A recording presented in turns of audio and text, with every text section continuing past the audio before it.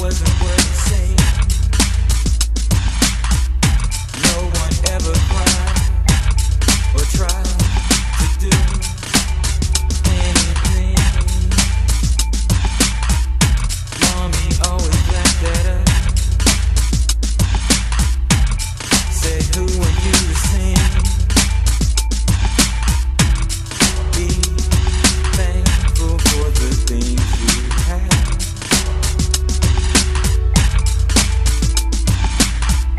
Be thankful for the things you have.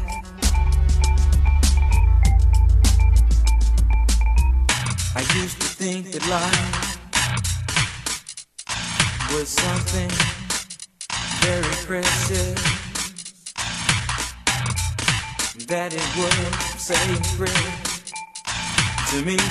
Now I feel so delicious,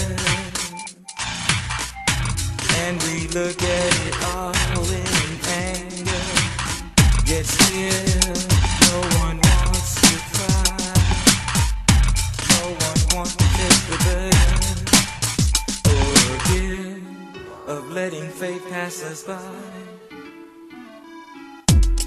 Be thankful for the things you have.